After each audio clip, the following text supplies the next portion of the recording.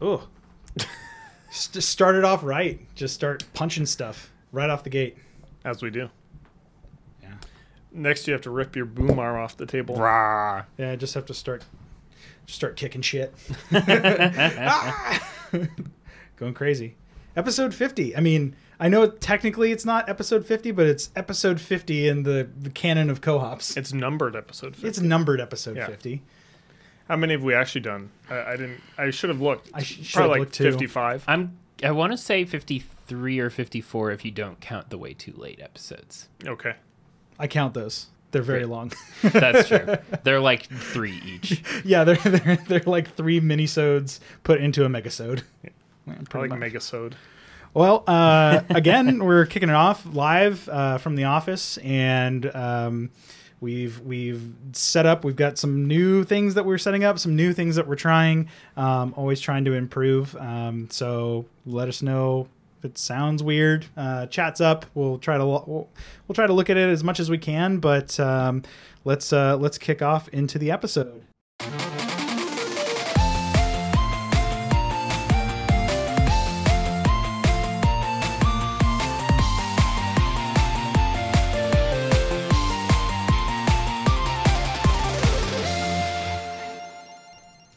Hello and welcome to the Co-Hops podcast. I'm Garrett, and as always, we're joined with Nick. Yep, that's me. And Hello, I'm Zach. Great. it's weird. I'm still getting used to us all sitting down together and talking and trying to make this show. So excuse me for steamrolling you guys. It's amazing not having a half second of input lag between everything that we say. Oh, yeah, of course. And it just being real time and being able to talk to each other like normal people in the Meatverse. Look each other in the eyes, make extended, uncomfortable eye contact. I love this eye contact. It's not uncomfortable. We're going to do it the whole time. Yes. Zach, you can't join. No. Yeah, that's right. Look at that screen over there. Yeah, look at the arcade cabinet. Well- Soon to be joined by another one. Yeah, soon to be joined by another one as Zach starts. Oh, no. Oh, that's going to break. That's going to break for sure. You're going to have to explain to Chip when that breaks, when he eventually watches this 2 years in the future. Yeah, right. He won't ever watch it. Let's be honest. No, he won't ever watch it. That's true. So Audio only fan. we are Audio only fans. What? we are continuing to talk about beer and feature a beer every week, and we'll talk about one of our favorite hobbies, passions, whatever you want to call it, video games. This week, we had some more travels from a member of our party. Nick went to PAX West down in Seattle a couple weekends ago.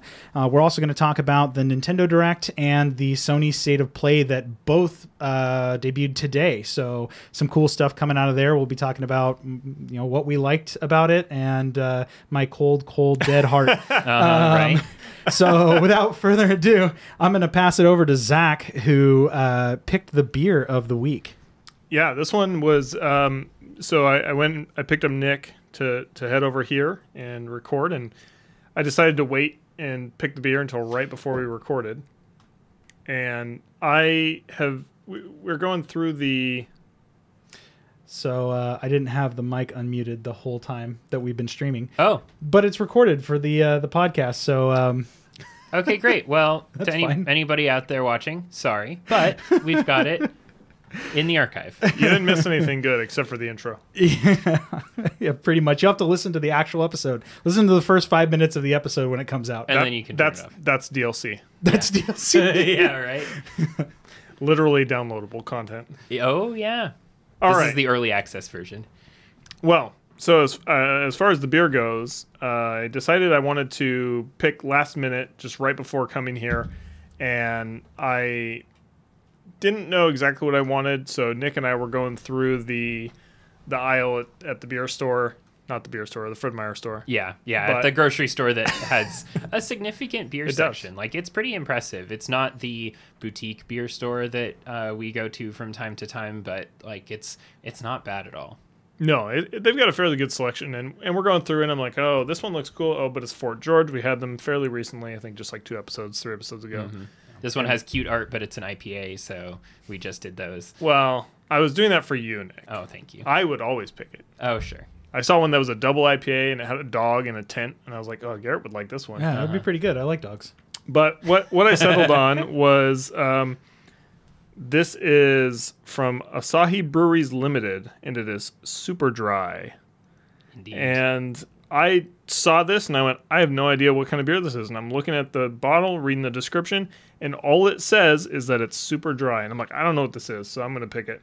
Yeah. Yeah. Taking me back to Japan, man. This is like practically what you drink everywhere there. It's a product of Italy, Garrett. Really? Yeah, That's what it says apparently. right here. It's the first thing you. If you start at the top, it's the first thing you read. And on what the is label. it? Is it Sapporo, which is made in Japan? I can't remember. Pretty sure Sapporo's made in the U.S. Is it made in the U.S.? Oh, man. What am I trying to think of? There's a I don't know. there's it a Japanese. It could be this. Anyway, It's just Japanese Italian. yeah, That's a thing. it's Japanese Italian. Yeah. I know Suntory whiskey They is eat, made they in eat Japan. There you lasagna go. with chopsticks. Eat lasagna with chopsticks. So the description on the back of this says Spaghetti that, anime. I'm sure. Cowboy Bebop. Spaghetti anime. Description on the back says Asahi Super Dry is brewed to the authentic Japanese recipe to deliver its dry, crisp taste and quick, clean finish that complements all occasions. This distinctive dry taste is known as Karakuchi. I don't know if I pronounced that correctly, but I'm going to say I did. It's near enough. Near enough. A taste we're dedicated to mastering by using only the finest ingredients and continuously advancing our brewing technology. So it is 5.2% ABV, and we've got 21 fluid ounce bottles here that we are very much drinking in the way that you're supposed to be drinking beer. Uh-huh. Definitely pouring it into a glass. Chip, if you're not watching this, don't watch the video. What you don't know is that I have a surgically installed glass funnel in my mouth, so it counts. It gets filtered through from one glass to another into my gullet. So immediately, just smelling it, it smells like Coors Light. Yeah. Yeah, it's got. I got to remember to talk straight into the mic. It definitely is kind of just one of those cold, refreshing beers, and it has a little bit of a unique taste, just like Coors Light tastes a little bit different from Bud Light. Asahi tastes a little bit different from Coors Light. Yeah. I mean, Yeah. it tastes, yeah. I don't, there's not much. Apparently, this is a quick, clean finish. TIL. I would agree. Yeah. Yeah, it is refreshing. It's a nice summer beer, and for being like a light beer sort of flavor, it is 5.2%. So it's like not light in that sense. It's not too bad. Yeah, it's pretty good. Like, it's not offensive. It doesn't taste like water in the way that a lot of light beers do. I liked the Firestone Walker 805, but Oh yeah, but I feel like I like this about the same amount. Like, it is kind of a better version of the kind of cheap beer that you can get. And yeah, it's fun. It's fun having a product of, well, Italy. theoretically Japan. Japitally. Yeah, right? So That just sounds wrong. It just sounds wrong. So on the front, it has some additional information. I see it says Asahi Super Dry is brewed with the precision to very high brewed with precision. I can't read. To very high quality standards under the supervision of Japanese master brewers. Our advanced brewing techniques deliver a dry, crisp taste. Blah blah blah. So made in Italy under the watchful eye of their senpai. Yeah. Much like Toyota. Yeah. Although I think those are made in Japan. Are Some they of not? them. Some of them Okay. are. Some of them are. I'm Yeah. not going to pretend to know. Yeah, I mean, it's great. I like pairing it with. So I've had this many times before, but like just some like a warm noodle dish is very, very good. It's nice and refreshing, especially if Lasagna. you have something really. Yeah, just like a big plate of lasagna. Spicy lasagna. It's a warm noodle dish. It's a warm noodle dish. Yeah, your fettuccine Alfredo and Asahi nights. I Very mean, famous. yeah, I guess. Don't forget the ragu. Mama's ragu. Well, let's move on to what we've been playing this week. Nick, let's start with you. Oh, yeah. So, in seemingly typical fashion, talking to Zach about a game got me interested in it, and then I played a lot more of it than he did.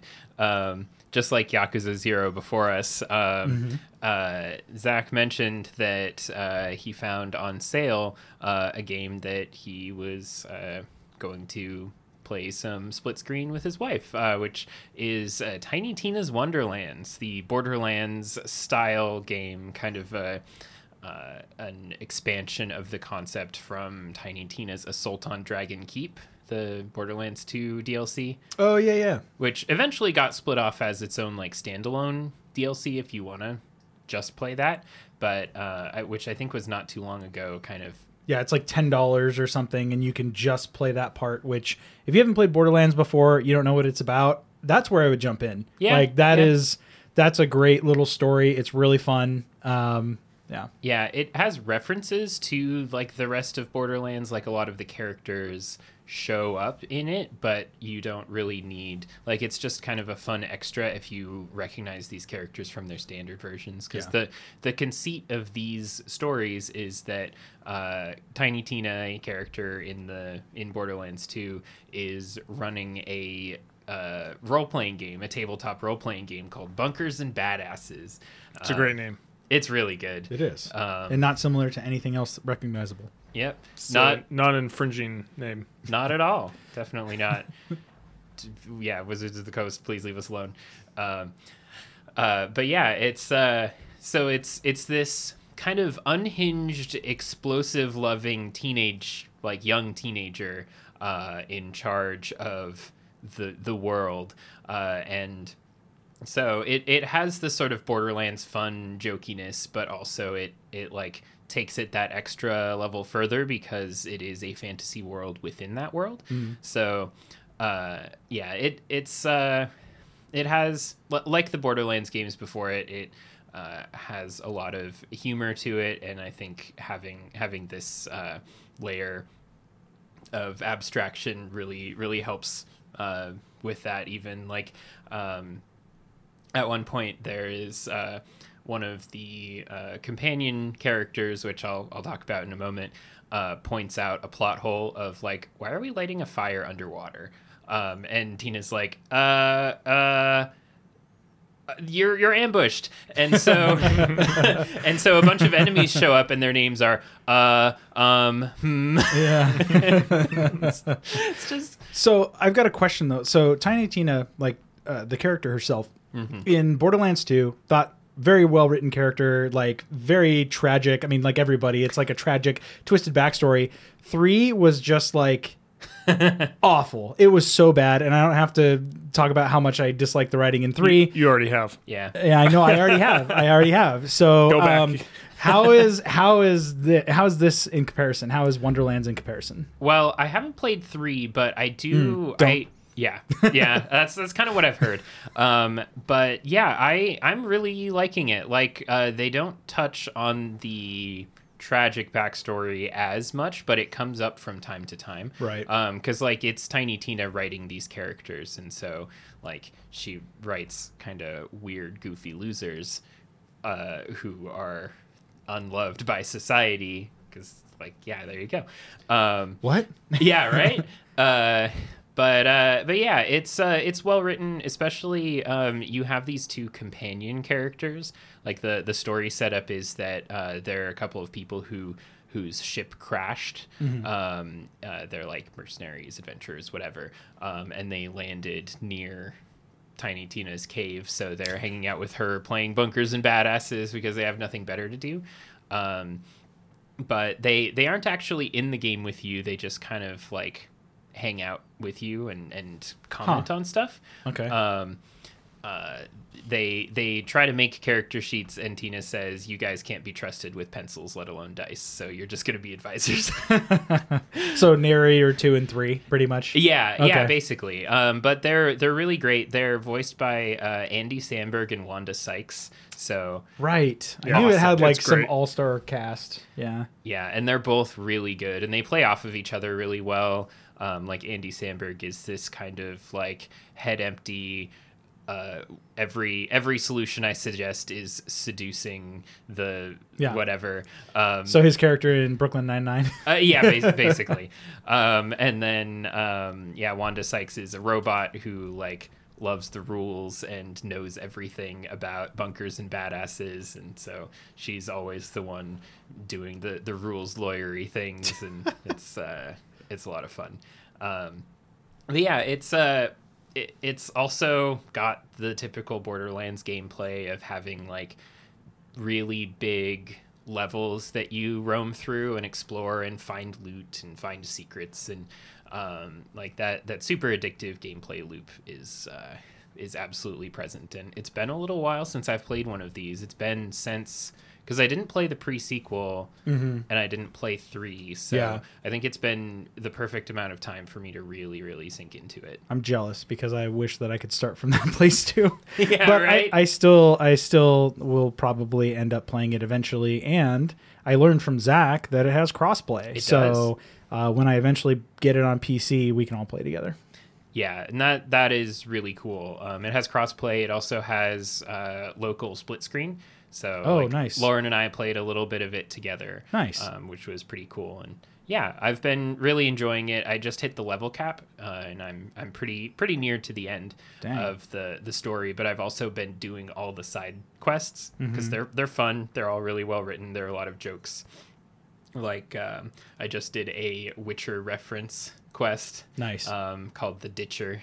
with I think it's actually Garrett of Trivia. So Yes.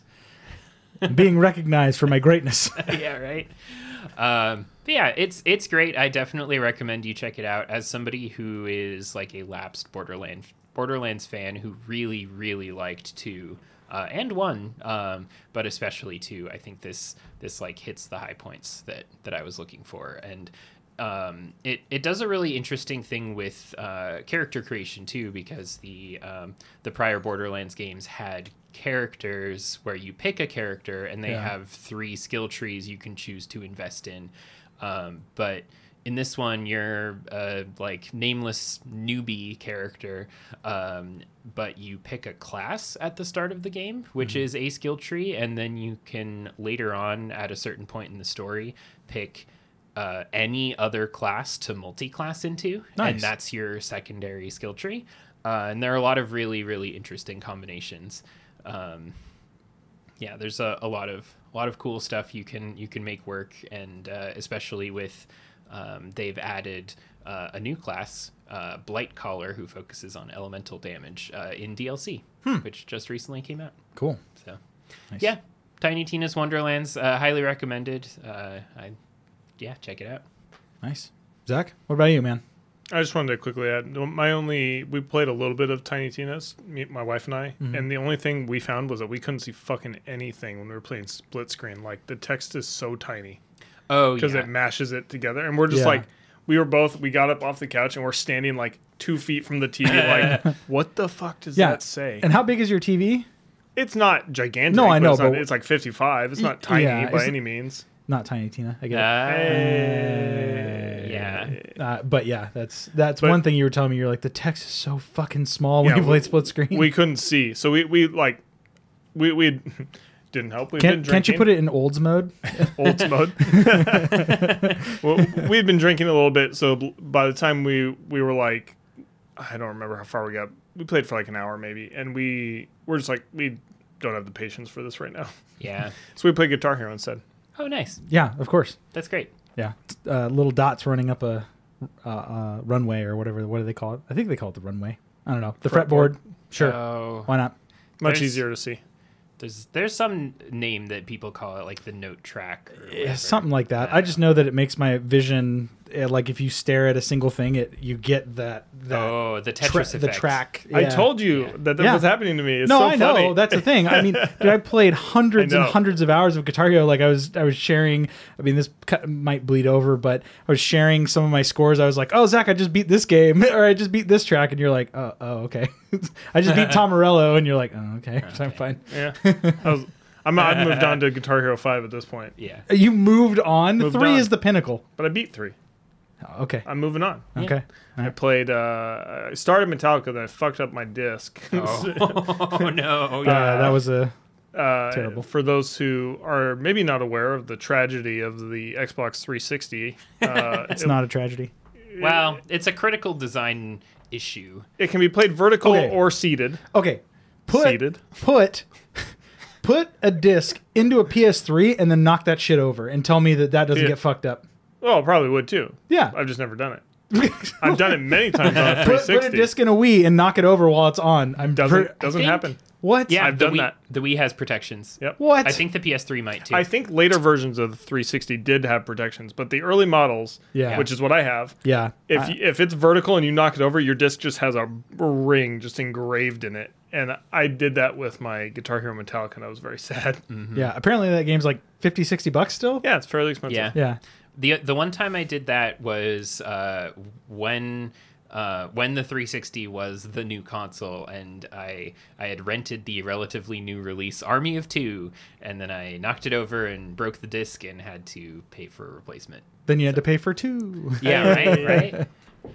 So I guess what have I been playing? I have been fairly stagnant outside of just playing Guitar Hero, just a couple songs every night basically. And I was looking at my Steam Deck and I was like, I should play something on here. Like I haven't used it in a little bit, and it's expensive. And so I was Like your scrolling through my alien spaceship. list.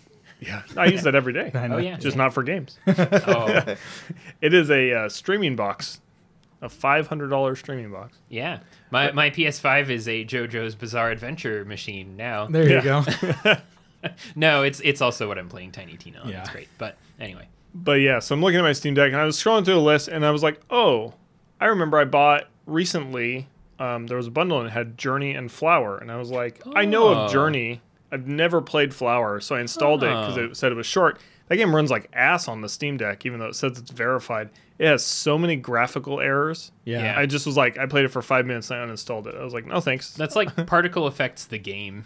So It's just weird because it says it's verified. It's like no issues, and then it's just like the grass is just like flickering when you're trying to play it. I'm like, Weird. That sounds like a personal problem, Zach. yeah. I think you need some Geek Squad for your Steam Deck. Oh no. So I uninstalled that, and then I was scrolling through the list, and I was like, oh yeah, I bought as well. I bought Death's Door a while ago in a bundle with Inscription and Loop Hero. Oh, interesting. That's a great And bundle. So I installed Death's Door. I remember hearing that it was a Zelda-like, and that was about all I knew about it. And Sold. so, yeah, pretty much. So I loaded it up, and I've been playing it. Not a ton. I'm about 3 hours in or so, which it's not a long game apparently because it says I'm 30%, so it's probably about a 10-hour game. And it's really fun. The combat can be challenging, but in a way where you feel stupid when you die because you're like, I pressed the wrong button, or I dodged the wrong way, or I made too many mistakes. today. yeah, it doesn't feel unfair. It just feels like, God, I'm stupid. Yeah, Like, it's not the game did this to me. It's like I did this to myself. yeah. So like I've died a fair amount because I'll like go to attack something and then they'll hit twice when I expect them to hit once. I'm like, fuck. All right. Well, then the next time you go and you beat them and you move on. So it's not hard, but it can be It's punishing. punishing. Isn't even the word. I would just say it's challenging because you have to really pay attention to what the enemy is doing if you're Yeah. going to try to make it through without dying on the first try. So it's not just like a hack and slash then. No, I would say it's much. So it definitely has Zelda elements of the older style, like Link to the Past style, Okay. not newer style Zelda Yeah. at all. Yeah. And it's definitely got those elements of specifically the dungeon exploring and puzzle solving because there's a lot of they're very simple. They're not challenging puzzles at all. It's like, I gotta blow up this wall to proceed, but I gotta find a way to blow up the wall because I don't have bombs, right? Like, so Okay. it's like very simple. Hit it harder. Yeah, right. I tried it. It didn't work. Hey, Zach, why don't you have an exploding crow wing that you can just... Yeah. Oh, I guess that's worth noting. If you don't know what Death's Door is, you are a crow who is a reaper. And basically the simple premise of the game is that you get sent, right at the start of the game, you get sent on a mission to reap a soul. And the guy tells you, he's like, hey, just as a reminder, when the door opens, you're mortal and you age. So apparently you're immortal in your reaper world.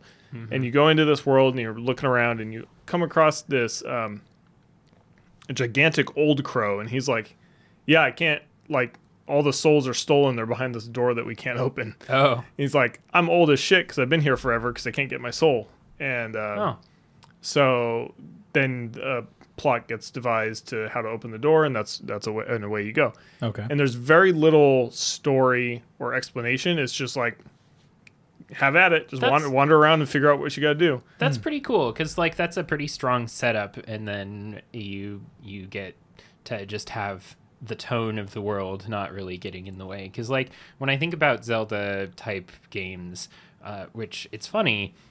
When you say Zelda-like game, I only think of the old ones. I don't think of the 3D ones at all. And maybe They that's, don't make good 3D Zelda likes. That's why yeah, Darksiders. Darksiders is good, but I haven't played it, so I can't speak to it. it's good. Darksiders is good. At least the first one. I started playing the second one. I'm like, there's too many items. I think there's Yeah. 3. No, or there 4, are aren't there are 3, and 3 is like Dark Souls. They like made the combat like Dark okay. Souls. So And that, then there's also a tactics, like real-time tactics thing. Oh, weird. yeah, Yeah. where you Genesis. yeah ones? Genesis yeah. It's like Oh, that's the one I was thinking it's like of an 3. So there's isometric- 4 total. Yeah, there's 4. Okay. Yeah, so but the first one, just Darksiders, is straight up like It's Metal Zelda. it's Metal Zelda. I've heard it's good. I remember starting it a long time ago, I think on PC, Yeah. and there was like hugely problematic graphical errors at the time, so I couldn't play it. yeah, the Oh. port was bad, but they have the Definitive Edition or whatever. Death Siders, Death. I don't know. It can be any type of death pun, whatever. Yeah. But Yeah. I bet you it's probably Steam deck verified. So you I play own that it on deck. Switch, actually. Funny enough. Hey, Oh, great. well, then play it there. Steam, but Well, then play it, Zach. You own it twice. Play Yeah, it. you should check it out. But anyway, when I think of Zelda type games, and even the more modern type ones, I tend to think of a pretty like lonely, ponderous adventure Yeah. where you're spending a lot of time like taking in the environments and exploring, and not a lot of time like talking to people, which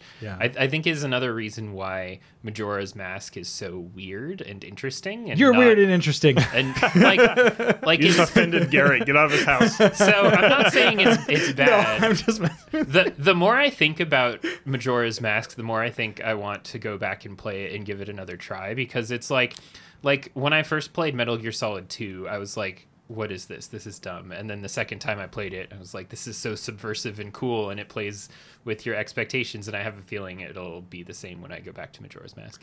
Especially the 3DS version, which makes a lot of the logistics of it not suck. Yeah. So I've heard mixed things about that. I have not played the 3DS version. I've only played the N64 version. I know Garrett has played the 3DS version. I own it.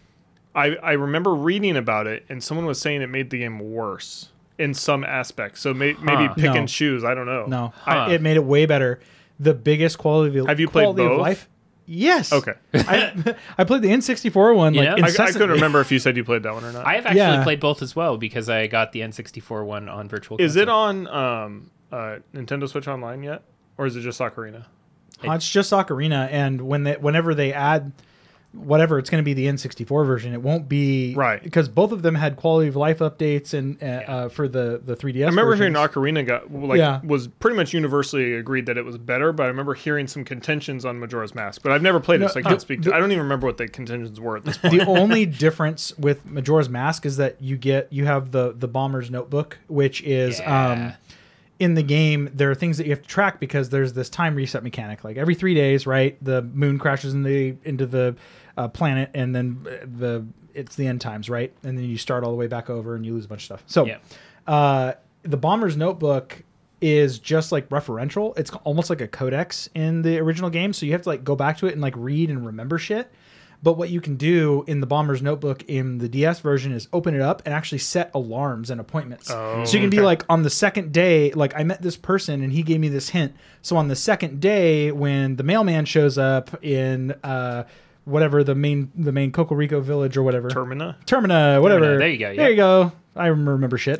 You go into Termina, it's like, oh, he's going to be here at this time. You can set an alarm. So, like, you could be in the middle of a dungeon. It's like, bing, bing, bing. And then you can go, oh, just warp, go back, do the event, and then go back to the dungeon. So Okay. it makes the element that a lot of people didn't like, which was the time crunch, a lot more manageable because you can actually manage your time and schedule things out in your notebook rather than having to be like, oh shit, it's the dawn of the third day and I was supposed to do it yesterday and now I'm going to lose all these items when I go back to the first day. Yeah, now this loop is ruined. Yeah, Like- Amazingly, I've never beat Majora's Mask. I've played Yeah. a lot of it, but I didn't own it for a long time. I just Yeah. borrowed it, and so once my friend wanted it back, it's like, well, I guess I'm done. I feel like this is a Final Fantasy VIII situation where you guys are going to both play it and you're going to be like, you're fucking stupid. Like, why do you like Well, this you game? are stupid about Final Fantasy VIII. You shut your mouth. Yeah, that I agree with Zach on that one. But But Fuck you both. I do think that whenever I go back to Majora's Mask, I think I will like it more. But yeah, the changes, as I recall, mostly take things that you could have done on paper or in your head before and make them happen in the game. So it's kind of like if they remade the first Metroid and gave you a map. That exists. Yeah, and yeah. it's so good. Wait, Yeah, what? I know, right? No. Metroid Zero Mission. They don't make things better. Hey, I'll have to see if I can find the article that I read. I remember reading it one time, and I don't remember anything about it other than them saying like it's not better. Anyway. Huh. Well, now that we're 9 steps away from Death's Door, Zelda. Just one step. Zelda to no, well- they're not the same. Darksiders, Zelda's not a crow. Zelda's not a crow. Zelda's a girl, No, Zelda's not a crow. but Is Link the Reaper? if he's Fan theory. Dark Link. Oh, No, Dark Link is a chump. Dark Link's an angel, and regular Link's the Reaper. There you go. Interesting. Here's my 40-minute video essay on Yeah, on why Link is the villain. I think this video The essay Legend needs of to Zelda. exist, and it just needs to be bullshit. You just need to make up shit that doesn't even link together. That sounds Hey, great. I feel like we could just like make a rant about that. Maybe that's what we should. We should just pivot to making like false rants Yeah. Just drink a lot about and say things whatever. that don't matter. Okay, hold on. About things that don't matter. Yeah. Okay. We're not coming for Alex Jones. No, we're not.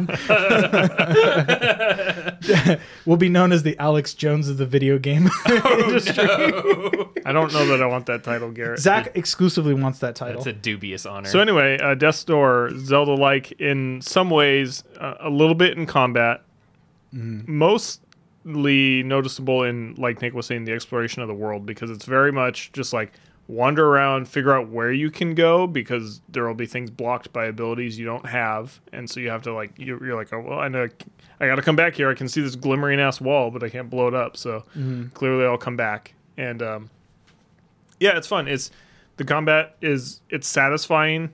It's got that kind of for lack of a better term, it's got that like chunky feel of like it's satisfying when you hit something. yeah, it's heavy. And it's got some challenge to it. The plot is interesting enough, despite there being almost none of it that's like presented to you. I ran into this little forest creature, and he was like, a frog sat on my brother until his insides became his outsides. And I was like, all right. Wow. You just say that to a stranger crow. Got it. Cool. And then I went back to talk to him because I was like, I want to take a picture of that. And he's like, we put marshmallows on our sticks so we don't hurt each other. All right. Interesting. I was What like, a weird little dude. all right, well, that's a creature. Okay. But it's fun game. I would definitely, I don't think it's expensive. It's a Devolver game as well. I don't think it's expensive, but I think it's like $20, maybe 25. Yeah, at full price. I would give it a recommend so far. Like I said, I'm about a third of the way through, it seems. I would. It's fun if you enjoy that type of game. It's Yeah. fun. If you don't like yeah. old style Zelda games, you probably won't like it. Yeah. Yeah, Tunic and Death's Door have both been on my list, but I'm like, I can't play the same style game back to back. Yeah, Yeah. yeah. Same. I'll report back. I don't plan to quit it. I was trying to take a cue from Garrett and quit my game ADD. I'm like, I'm just gonna focus on this game Yeah. and play it Yeah.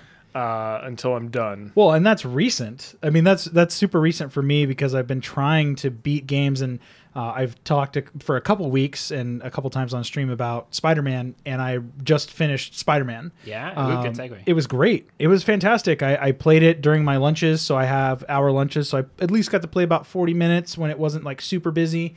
And then I would just get up in the morning, do my normal morning routine, play like 15, 20 minutes, do a mission, grind out. Because, I mean, it's an open world game. So it's like, go do this combat challenge and get a token, or go fight this crime and do this thing. Yeah. So anyway, yeah. I really enjoyed that, but I was having a conversation with in the co-ops Discord, and I was like, yeah, but I can't play the same style of game back to back, single player. Like all the games that are really high on my to play list are all open world games. I've got Horizon Zero Dawn, like Ultimate or whatever Definitive Edition that I'm going to start on the Steam Deck. I've got Death Stranding that I've been really interested in playing, even though it seems like a game that would drive me fucking nuts. I still want to play it. Yeah. It's because weird, but it's cool. I've never played a Kojima game, like an actual one, past like an hour. So I'm really interested in playing the most I thought you played a Kojima lot game of of Kojima. Metal Gear Solid 5. I played the intro and was like, what the hell is going on? For some reason, I it thought goes, you had played a lot of it. and then I got to the part where Konami took over and they were like, it's Assassin's Creed now. And I'm like, fuck this game. And I just draw.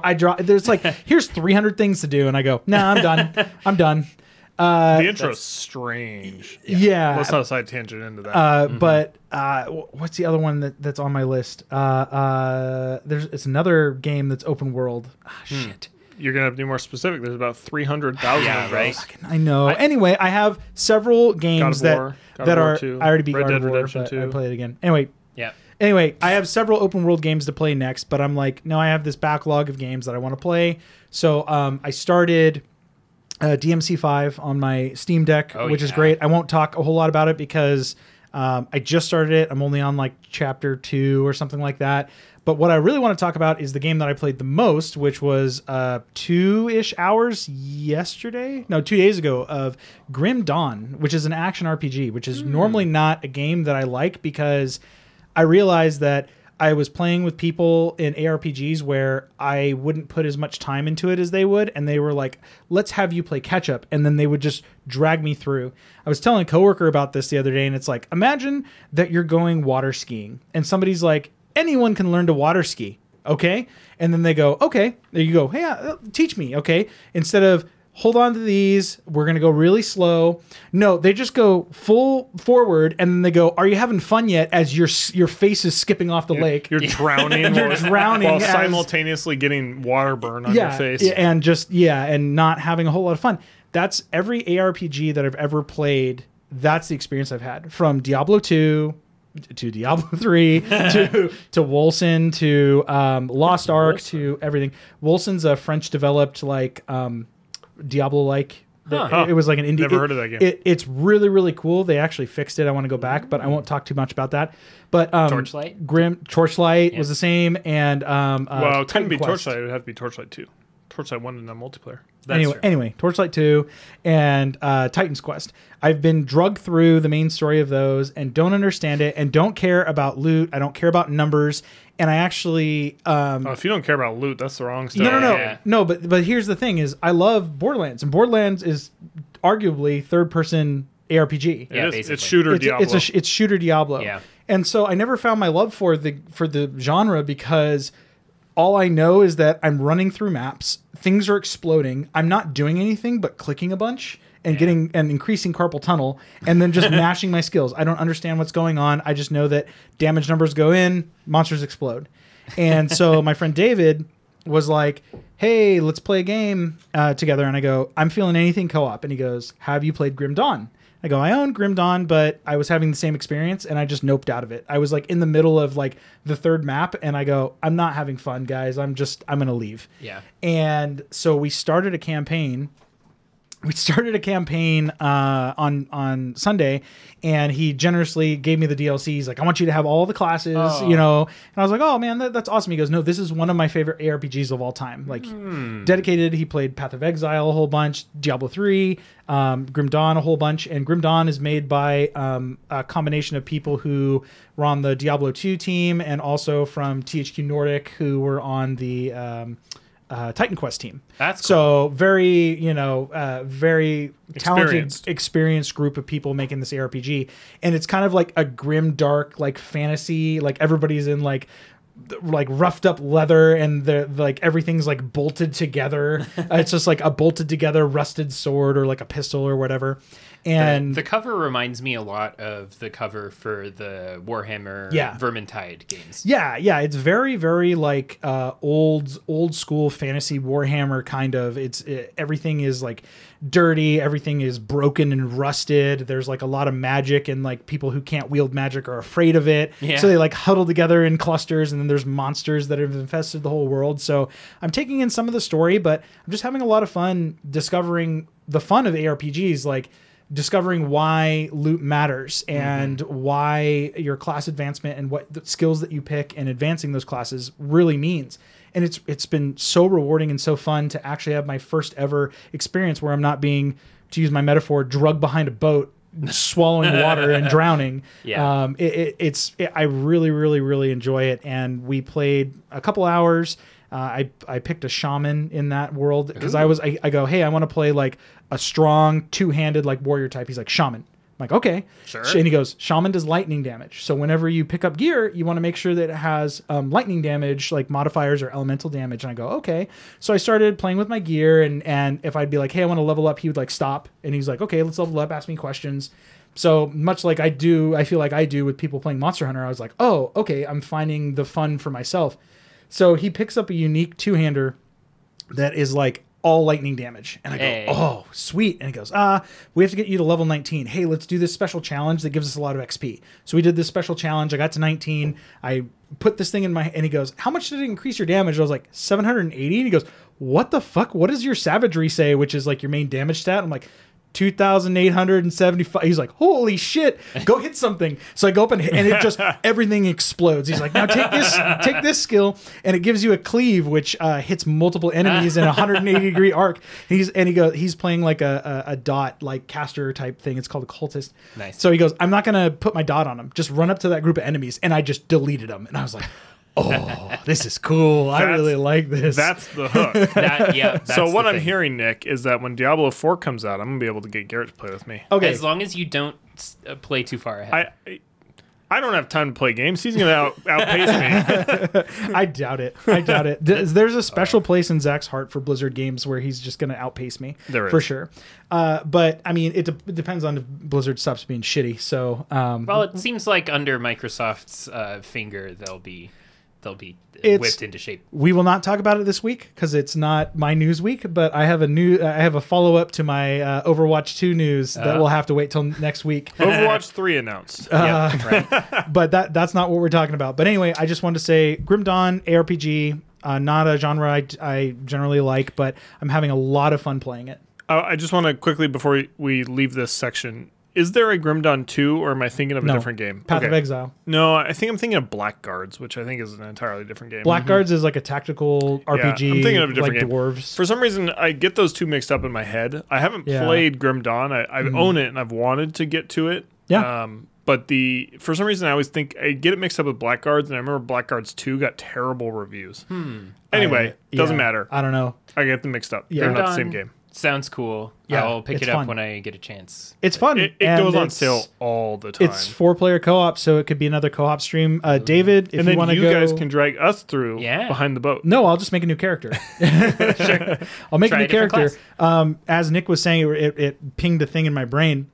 Nick was saying in Wonderlands you can multi-class. Yep. And as soon as you hit level 8, you can multi-class in this as well. That's cool. So you can go through, and when you multi-class, it actually calls your class something different. It And does yeah, it's really cool. I really liked it. Yeah, it does in Tina's too. Like I am there's like, oh gosh, I forget. So I'm playing a Blight Caller, the new class, the elemental damage one, and also I think it's Spore Warden. Some mushrooms. Yeah, so it's like you have a mushroom companion friend, which is pretty cool. The Spore Warden is like a hunter type, so you get bonuses Like a to pet. your gun damage, but then you also get a pet. And the pet does poison damage, which the Blight Caller really likes, and the Blight Caller has one of like its active skill, one of its choices for the active skill, which is like your right trigger or right bumper command, is this like totem, this little turret that counts as a companion for the sake of companion damage buffs. And Nice. so it's a good pairing. I did some research, but I think it's called, oh gosh, I'm trying to remember what Taco it called Hound. it. But That'd be my class. yeah, You gain strength by eating tacos. Tacos you find on the floor. Tacos you find in a dumpster. Tacos whatever. are tacos, man. Tacos. are Taco tacos, Bell, man. Taquerias, Yeah. garbage tacos. Yeah, it's all right. any Doesn't matter. taco, you'll take it. Yeah. Basically, if it's a piece of gluten wrapped around meat and cheese, I'm good. That's Sure. a burrito, but No, just in a half. oh, in a like U. a soft taco. Yeah. Yeah. Okay. It can be fried. It can be baked. It can be soft. Can we say soft it can tacos? be flaccid. Soft tacos are just burritos. Can we all agree on that? No. Those are different things. Because they're not the U shape. They're They unclosed are. burritos. Well, to be fair, a taco in Uh-huh. a U shape is not. That's an Americanized ass taco. You go to they're just flat. yep. You can eat them however fold you them want. up. You can. Well, you don't have to. Or I guess, you yeah. can eat them however the hell you I want. thought that's a tostada if it's flat. if it's No. hard. Well, If it's hard. If it's if that tortilla be- is erect, it's a tostada. How do you get if it's erect? How do you get the meat and cheese on it? It just would slide off the sides. Just sour cream and stick it. sour cream is the glue. Oh, Jeez. Well, I looked it up. The multi-class is called a Shroom Wraith. And so, like, if you multi-class Blightcaller with the Berserker, which burr, like, cold, because it does cold damage, gotcha. it's a Bogbarian. Nice, It's great. Those are good names. There's a lot of good stuff. that's It's a good. I like that. Fun writing in that game. I'll have to check it out. Yeah. And I'll have to check out Grim Dawn. Yeah, Grim Dawn is good. Maybe we'll need to bring David in along. He played Payday with us on our Payday stream, so Yeah, that can was super bring him fun. in and do 4-player Grim Dawn. That'd be fun. Yeah. Well, let's move into news for the week. Yeah. Nick had the opportunity to go down to Seattle and go to PAX West. So Nick, Yeah. why don't you tell us about what you saw, what you did down there? Yeah, well, PAX is strange these days. It's very different from how it used to be. And it has kind of a lot of the worst parts of what it was before have been accentuated, where it has a lot of, like, what I liked about PAX previously was that it was an opportunity to access something akin to E3, but as a regular person. And so you'd get to play games early, get to see, like, booths for big upcoming stuff from big publishers, and check it out and feel kind of like you're a games journalist at E3. It was really cool. But and to, like, have access to these kinds of things. But as time has gone on, especially, like, these last couple of years since the pandemic made international travel a lot more difficult, there have been not nearly as many big publishers. Like, Nintendo and Bandai Namco were, like, the biggest names there, and, like, Sega was there. But Sonic's got to be at every convention. yeah, right. Gotta go fast. And Dragon Ball. There was Yeah. a really cool Splatoon booth that for Splatoon 3 that I thought about checking out, but that gets to the other problem with modern PAX, which is just that it's incredibly busy. Yeah. And there's especially on the weekend days, there's just no room to breathe, basically. Listen, Nick. PAX, you're missing the next level play. PAX is doing 4D chess. This is a real life video game. It's waiting the simulator. Yeah. I mean, Yeah.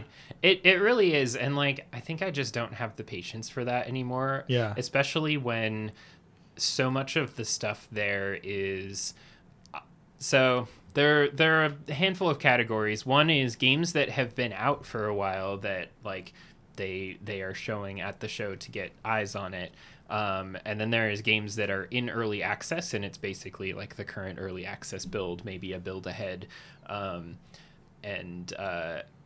Which is a lot of this stuff, or, like, there are also like the games that aren't already out or early access often are not things that are super exciting. Like, I struggled to find a lot of really interesting things to check out that I couldn't just check out at home. Yeah. Like, I played some Shovel Knight Treasure Trove, which is really cool, but that game is out. That game's Yeah. been out for a while. It has. It's been out for a long time. Yeah. I own that game. Yeah. And that game is cool. It was next to Ooh, did you get to see Mina the Hollower? they didn't have it there. Yeah, I know, right? I don't know what those words That's so mean together. Yacht Club Games, the guys who made Shovel Knight. Yep.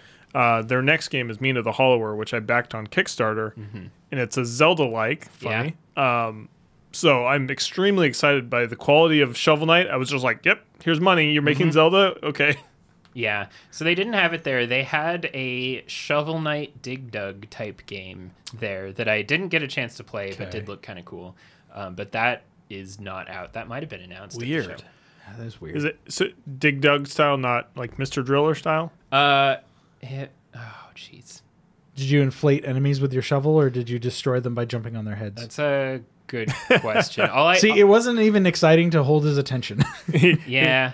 Yeah. Yeah. You can tell Nick is not dug. an S-rank driller. No, I'm not.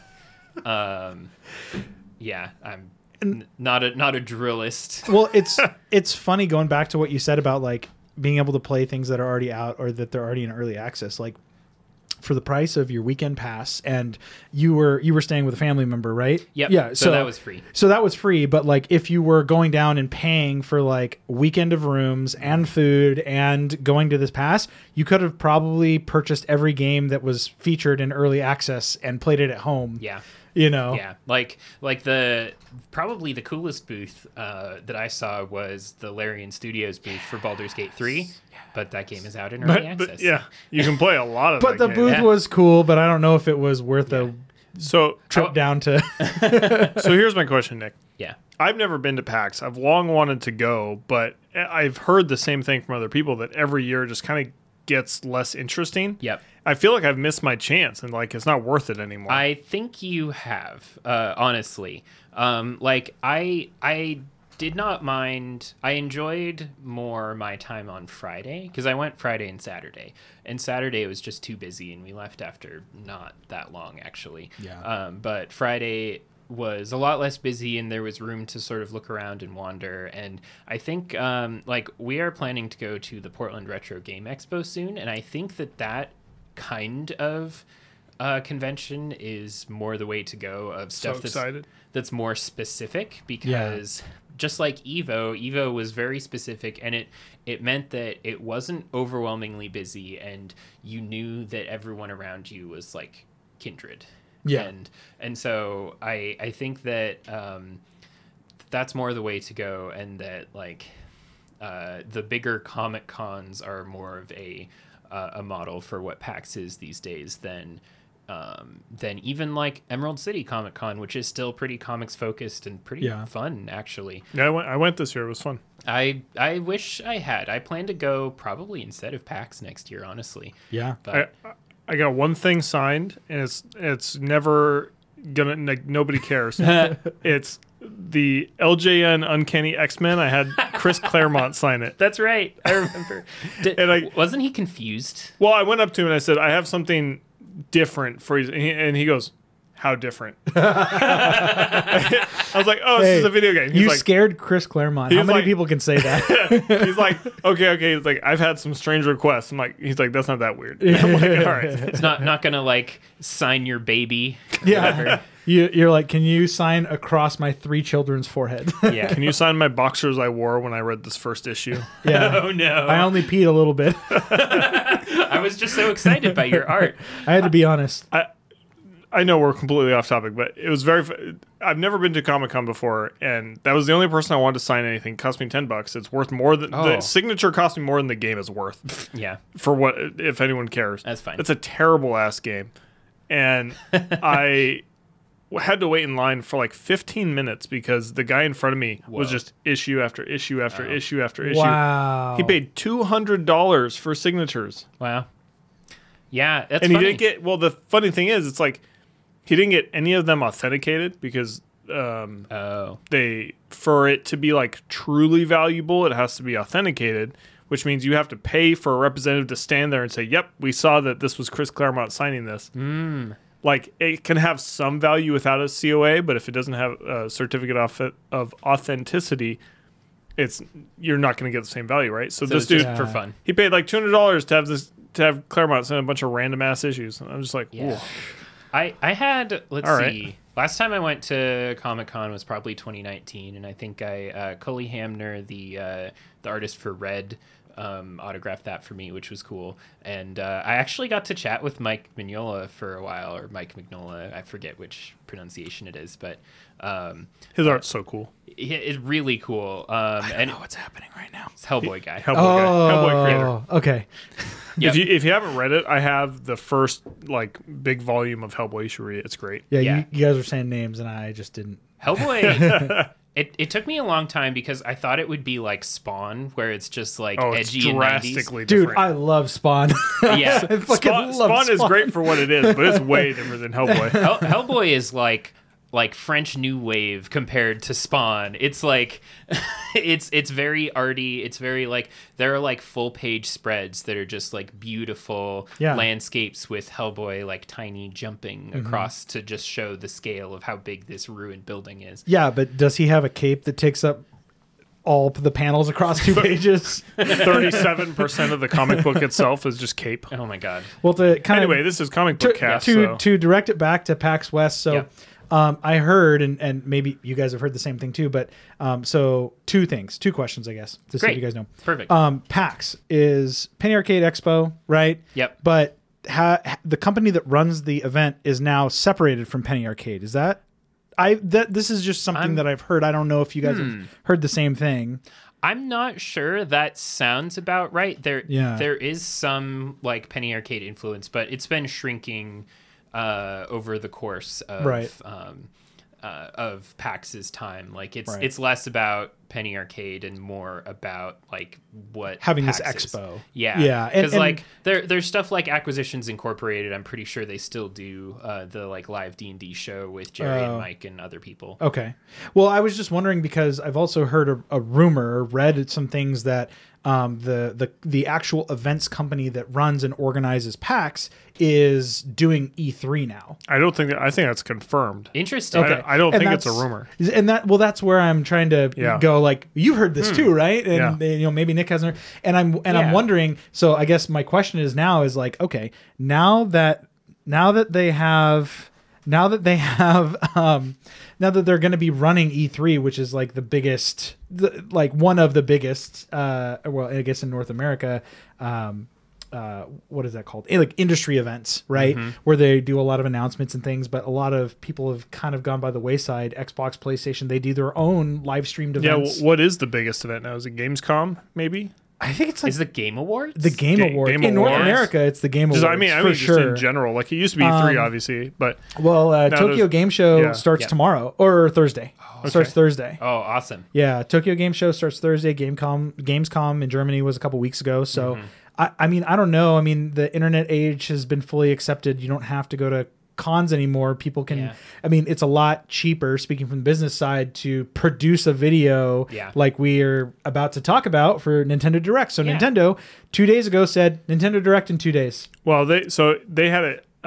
They said it was going to be earlier, and then they postponed it because of the Queen dying. Oh, Yeah, They were yeah. being respectful. okay. Right. So Yeah. let's roll into that because that's kind of my point is, hey, we're looking at Nintendo Direct and the, what is that, State of Play. Yeah. I always forget what the Sony one's called. So and I'll just say before we move on into those that like I think that's probably why PAX is what it is now, is because people like the big publishers don't need this the way that they used to, because it's so much more efficient.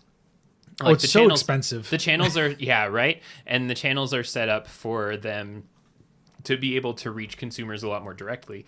And so the people who need PAX and the people who are willing to pay the money to get to PAX are indie developers who just want eyes on their thing. And so they're like, I did play a few things that were pretty cool, and there were interesting concepts. I played a little bit of a kind of janky but interesting in concept game called The Forest Cathedral that's based on it's like a fictionalized retelling of Silent Spring, the Rachel Carson book about like DDT and aerosols and their impact on the environment. Like the wrestler DDT. Yep, it's me. It's DDT. I'm ruining your ozone layer.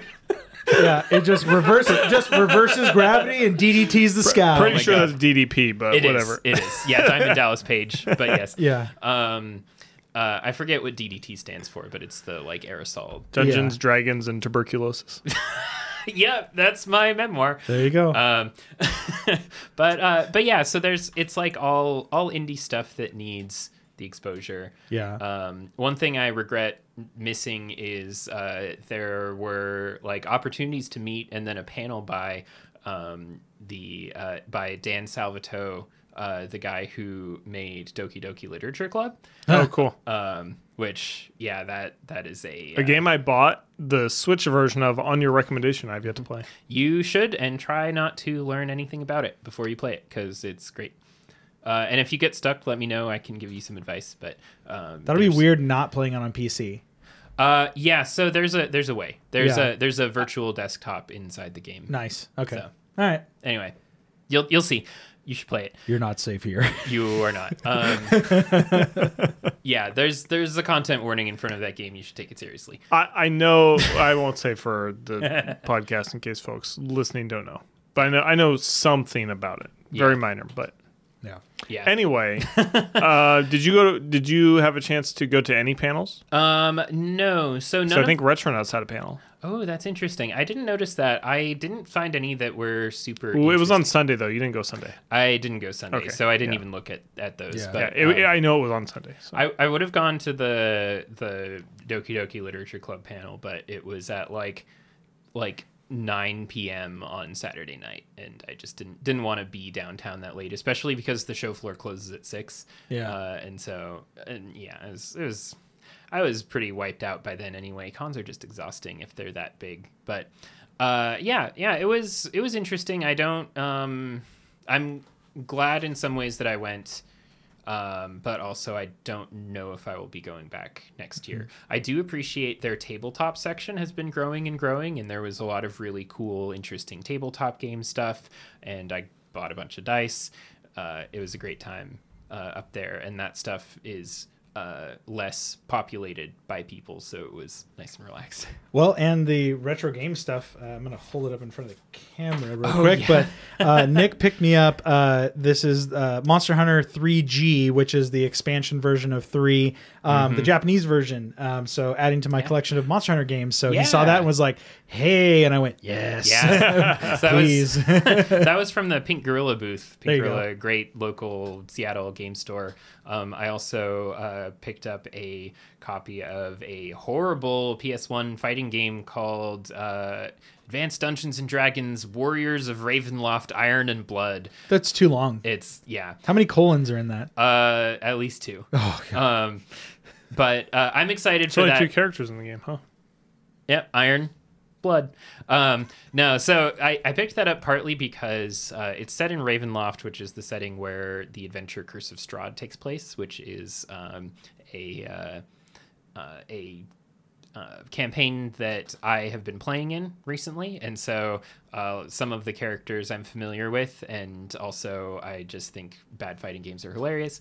So How many of the characters are crows? I don't think there are any crows. Bad game. It's not. There's no pet shop from JoJo's to just like fly around and be annoying. Yeah, there's no Well, falcon. all we've learned from this is Death Store 1, Advanced Dungeons and Dragons, too many colons, 0. Yes, Too many colons. too many colons. Yep. But yeah, so that's I've said my piece on PAX. It's very different from what it used to be. It might still be for you, but I don't think it's for me. Yeah. But the stuff that I would have liked to have seen at PAX is the kind of thing that we got out of the Nintendo Direct and Sony Direct. Exactly. Sony Direct. the Sony Direct, the Nintendo State of Play, and the Sony Ingest. Direct. Yeah. Yeah. So, Zach, what was something from the Nintendo Direct this morning that piqued your interest? I'm going to not say Tears of the Kingdom, which is Zelda Breath of the Wild 2. Which, sick name, by the way. That's awesome. Great name. Also very funny because the Queen just died. Tears of the Kingdom. Oh, no. I know. I can't take credit for that. Someone shared that with me. I thought it was very funny. That's really good. I wonder if that's why they postponed it. Actually, maybe. That's actually a really good idea because could be, that would be a Tears- little... Anyways. Or they're capitalizing on the British audience right now. I think it goes without saying everybody on the planet Earth is excited for that game. So I'm not going to talk about it. Yeah. One game I am going to talk about, which is something I just learned recently exists, and I was looking at buying the old copy of it because I wanted to play it. And then I saw they were making a Switch remake, and it happened to be in the Nintendo Direct, which is Front Mission first. Yeah. They're also remaking the second and third game as well. The second game has never been released in English. Oh, that's interesting. I didn't know that. And the first game was a Super Famicom game in Japanese only, got released on the PS1 in Japanese only, and then remade on the DS in English. So this is actually its second remake. I think I played a little bit of the DS version because it's a tactics game. It is, So- yeah. So if you're unfamiliar, it's a Square Enix, or a Square Soft at the time. Yeah, right. Tactics RPG that is like futuristic and like mech focused. Yeah. And it sounds so cool. And I just recently learned it. I don't know. I was listening to a PS2 playlist for music while I was working, and some song came. I was like, this song is really good. What is this? And it said Front Mission 4, and I was like, what the hell is Front Mission? What do they call the mechs in Front Mission? They've got some funny name. What are they called? They're not fronts, are they? No. That would not surprise me. Gosh, yeah. There's something silly, but I know Nick is looking that up right now, so continue, Zach.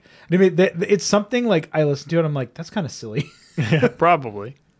But I was listening to the song, and it made me go, what the hell is Front Mission? I Googled it, and I was like, this sounds amazing. How have I never heard of this game? Oh, Nick's laughing. What is it? They're Wanzers. That's right. They're called Wanzers. Nice. Yes. So specifically, it's from the German word Wanderpanzer, or I guess it's Wanderpanzer, or walking tank. Okay. It just sounds like Wonder Pants to me. Okay. Tiny Teen is Wonderpants. Tiny Teen is Wonder Pants. But yeah, it really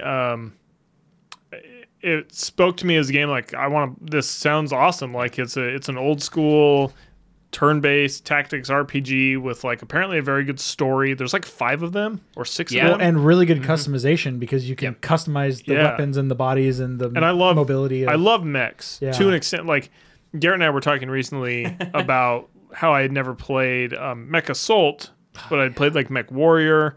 And so like I'm a big fan of Gundam, and I know this isn't Gundam, but I like mech stuff. Yeah. I'm curious, did you ever play the BattleTech game that came out a few years ago? I did not. I have heard it's really good, and I also have some friends who are getting into the BattleTech miniatures game. Yeah. I played the BattleTech card game Ooh. like a long ass time ago. Yeah, That means you were super cool. Yeah, right? No. Yeah. No, the BattleTech it's like a turn-based strategy RPG, like think like XCOM, but with all the mechs from Mech Warrior, because Mech Warrior is based off of BattleTech. Yeah, and like this new BattleTech game is apparently among the most. It's still not totally faithful, but it's among the most faithful to the tabletop game. Yeah, cool. Which has been going on forever. And it's barely changed. Yeah. So like a lot of the people I know who are into BattleTech, or who I know of because I don't know them personally, are like in their 40s. Yeah. Because they've just been playing it since they were 20 and it came out. Yeah, I played the BattleTech card game with my neighbor who lived across the street from me. He's the only person I ever played with. He would destroy me because he had way better cards than I did. Yeah. And I remember when I was moving out of my parents' house, I found my cards and I was like, these go in the garbage. Like, I don't need these.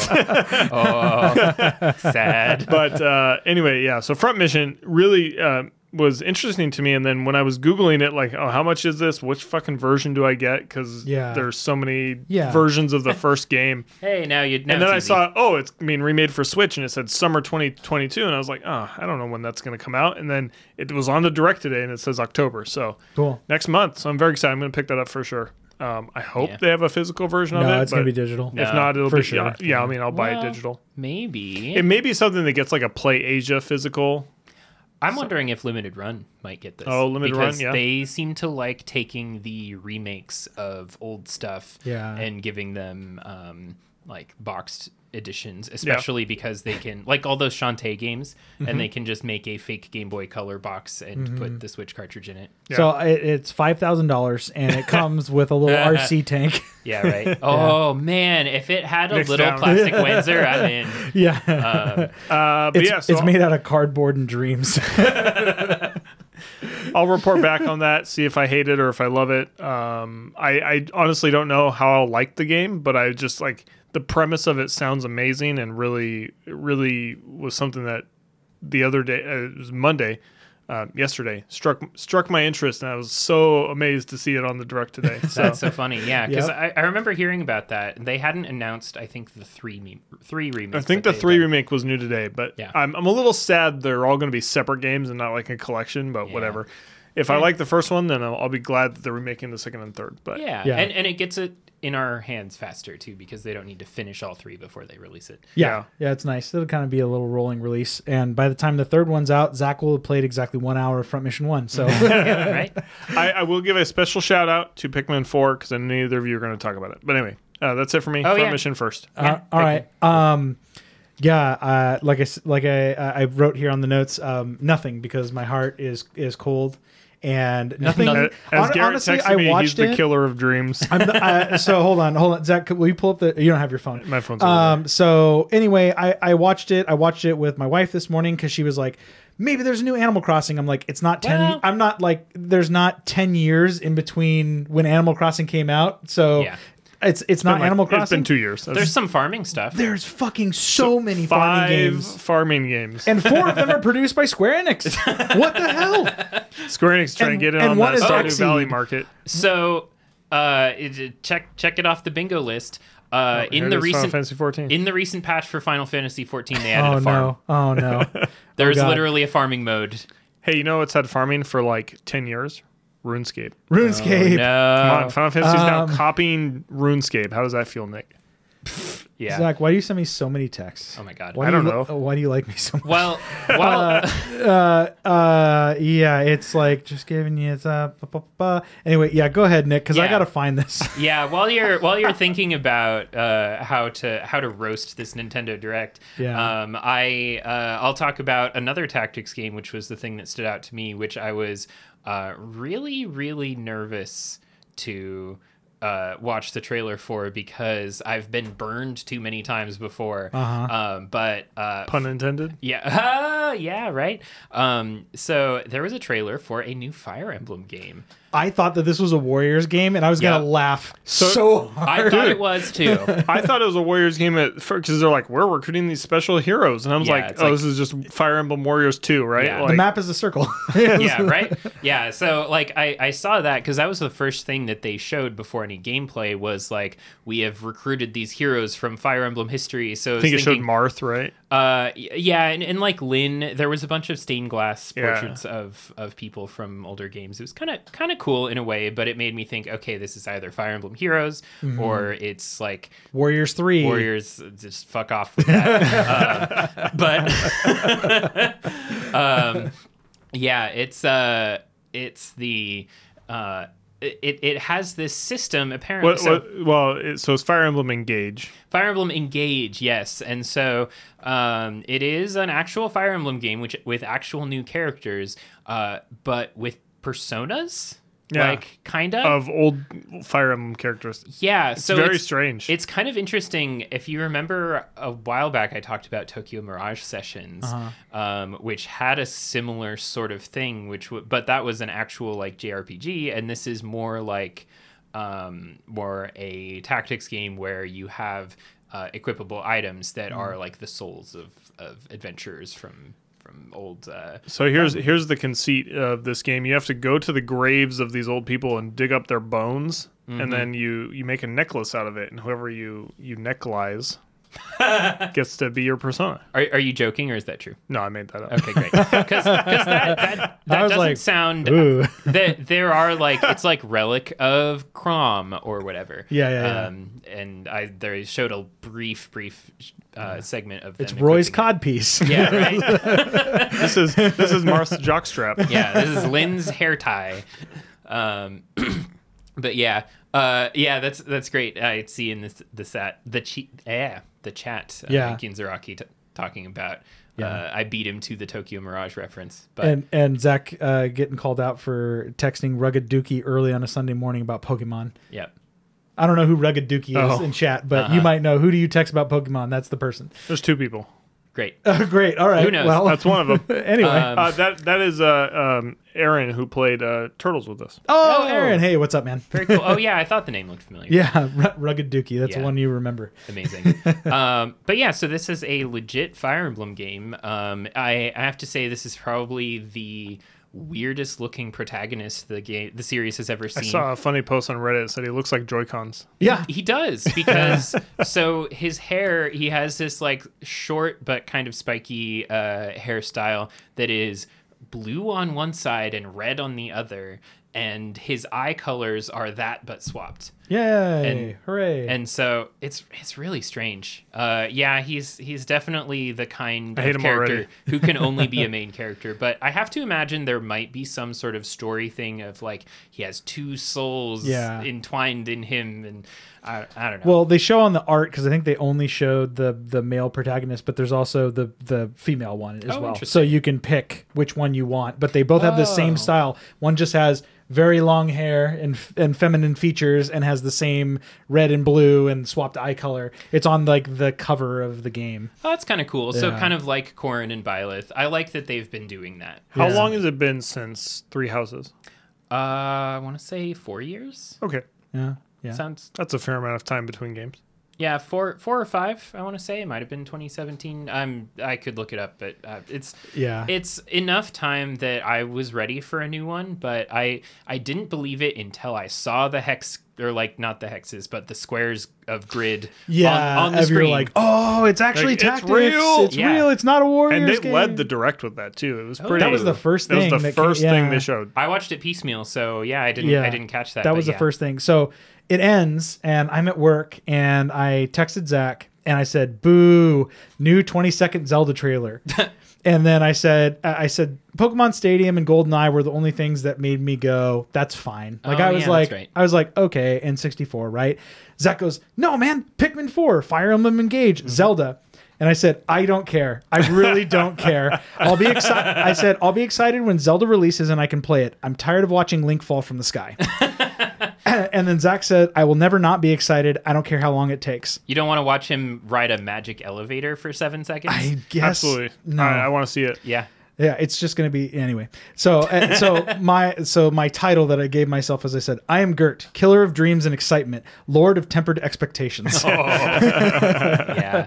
I mean, nothing has come out of first party Nintendo that has personally excited me in a very long time. And I've already ranted about this, so I won't talk about it. So every time I see a Nintendo Direct, I'm waiting for the thing that like makes me have that feeling again. Like what we're going to talk about next, and is there something else in Nintendo that you guys want? Nah. No? Okay. So the next thing, Sony State of Play, they actually dropped a Tekken 8 trailer. And I was like, man, like I am not a Tekken player.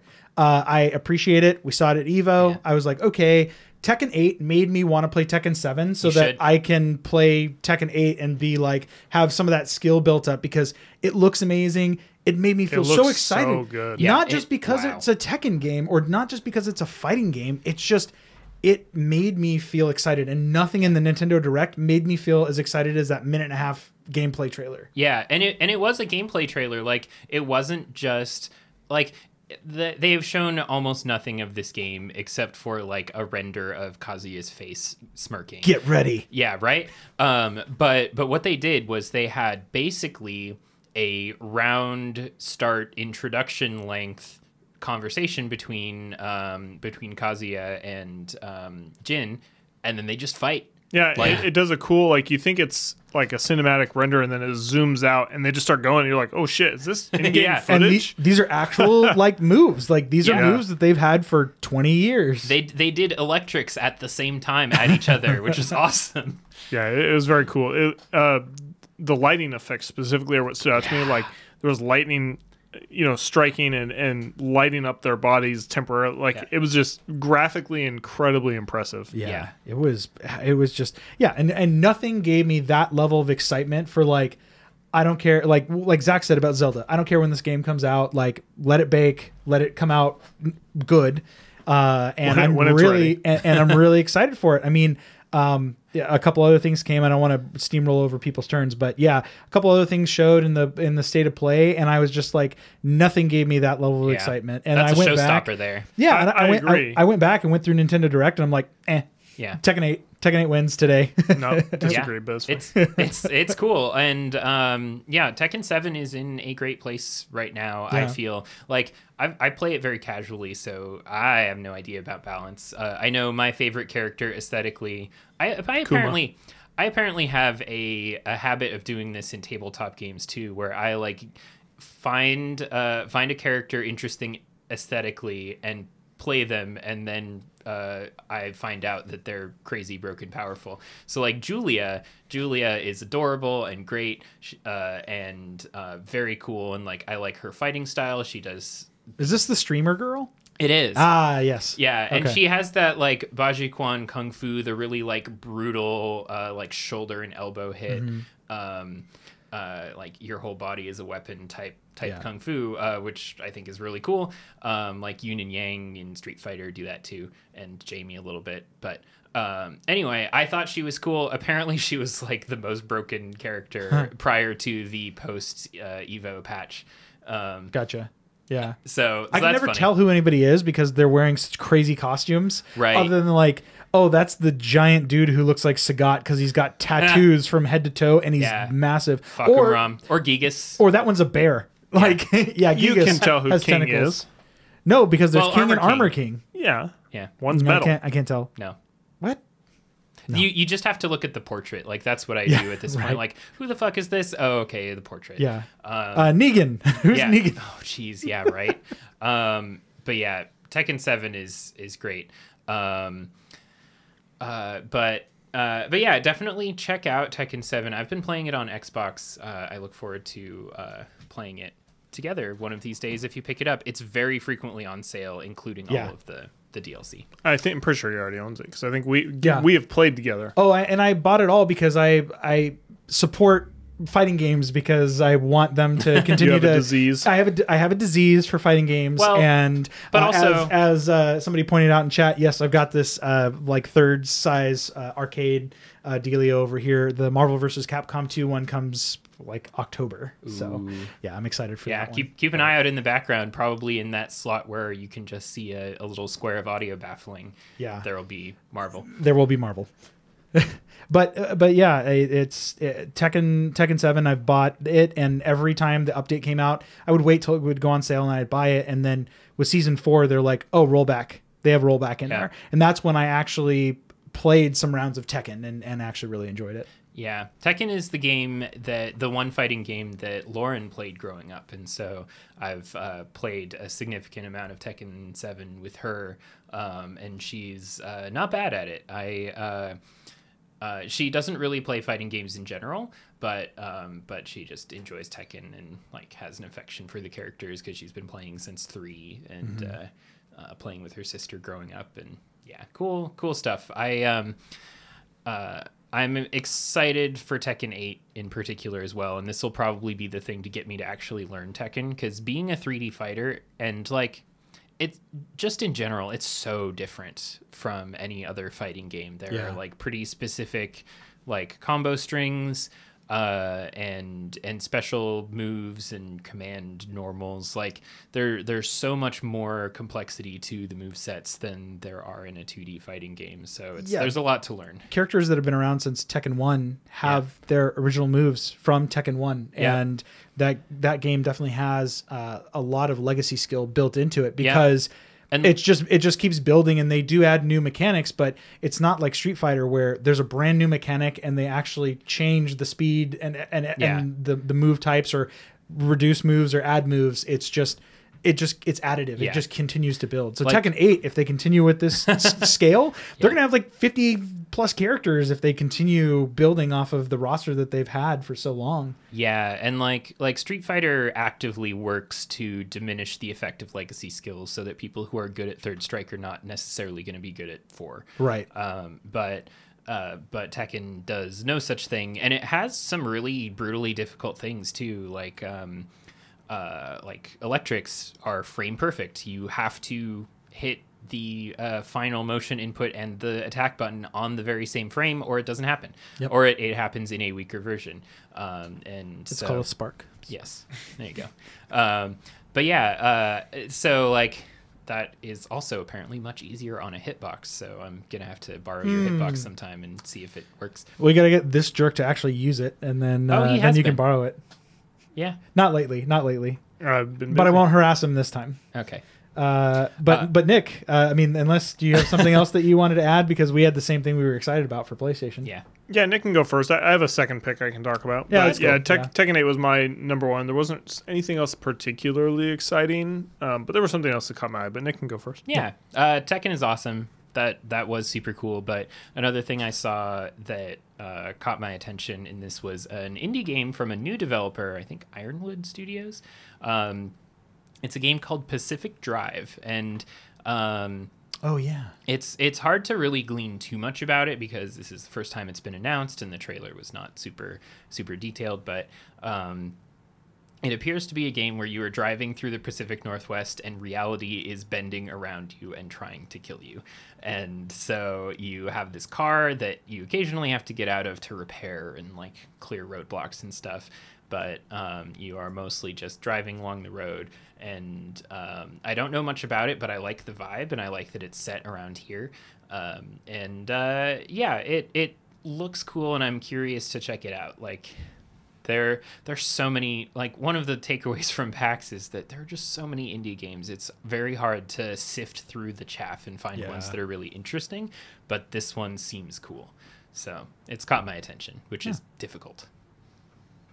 Well, what's your second choice? I can't remember the full title. It was Like a Dragon. Oh, yeah. Ishkin. Ishin, I believe. And it just the only reason that it's a Sega game and it's a remake. Yeah. I don't know what it came out on before, but it was never released in English. And the thing that caught my eye is it looks like it's got to be running in the Yakuza engine. The faces and everything look very similar to Yakuza. Yeah. And this is a remake of a Kenzan, or no, not Kenzan, but Kiwami style remake of a game that came out in 2014. So okay. Oh, okay. Yeah, so whatever this game is, I don't really know. Like, it looked to me like it was like Ronin Samurai with some pistols, so like right on that edge of transitioning. But it looked like that era of Yakuza, and it really, I was like, I hope that's what this game is because that's gonna be amazing. Yeah, and I'm pretty sure that is what that game is. I played. Back when I was learning the Japanese language, I imported a handful of games on the PS3, which is not region locked, shockingly, despite every other PlayStation being region locked. So I imported one of the games I imported because I was particularly into Yakuza at the time, was Ryuga Gotoku Kenzan. of course. Which is the first part is the name of the Yakuza games, means like a dragon. And they did the Resident Evil 7 Biohazard thing for 7, actually, of making it Yakuza 7 like a dragon. Yeah. Okay, so it must be then. Yeah, so it is. Yeah, okay. Like a Dragon, that is. Like it literally is a Yakuza game. Yeah. Okay. I'm in. Give me some samurai Yakuza. I'm down. But yeah, Kenzan is a little earlier. It's pre-guns. It's like Shogunate era, which I guess that's. Oh gosh, I'm totally screwing this up. I should have done more research on when exactly Kenzan is set, but it is very much a Yakuza formula game, but brought into feudal Japan. And so Ishin, I haven't been following the series that much for the Japanese only releases, but I have to imagine that Ishin is like sort of a follow up to Kenzan. Yeah. Okay. So you'll like it. I'll have to look it up. But yeah, sounds dope. Yeah, it's very cool. Cool. Well, Nintendo Direct, State of Play, PAX, what we've been playing. We've run through the Co-Hops Gauntlet. Yeah, right. Do either of you have any lasting opinions, anything that you want to say about Asahi? It's not bad, actually. It's been kind of growing on me. Like it's not weedy per se, but it has a distinct flavor that I like. And it's not super light. It is super dry, I guess. Yeah. Anyone watching on video may notice that I did the thing that I do with bottles of beer always, which is immediately peel off the label. And so I have just a clean bottle Mine's clean, but from the inside. Yeah, right. But yeah, it's cool, and it was not super expensive, so I could see myself picking this up if I don't feel like something super flavor blasted, like an IPA. Goldfish. Yeah. Yeah, I would definitely say pair this with like some good, like get some good like Japanese, like get some teriyaki or get some noodles or something like that. Something and that's flavorful. not pasta. Yeah. Not lasagna, you son of a bitch. I already made that joke, Garrett. I know. We've moved on. No, I don't think so. Garrett never moves on. I never move on. So yeah, definitely I would recommend that's how I would drink it. It makes me think about that. Unfortunately, our local Japanese restaurant Muto closed permanently today. Yeah, sadly. So they were the place where I would get that, and I would get my udon noodles from there. And even on a hot summer day, so good. There is a really great teriyaki place in town though. Called Hana Teriyaki down in the lettered streets. They're great. We order them for work all the time. They have spicy chicken. So it's jealous. delicious. So jealous. Zach, do you have a favorite chicken place? Favorite teriyaki place? There is also actually. I don't. I don't ever get chicken teriyaki. I don't know why. Before we tangent back into food, I want to say that you can find us. We are the cast of the Co-Hops podcast. Yeah. You can find us Spotify, Apple Music, YouTube Music, everywhere that you find podcasts. Co-Hops podcast. We try to release one every week. We also have weekly streams, so at least every Tuesday around 6:30, 7:30, we post in our Discord and on Twitter.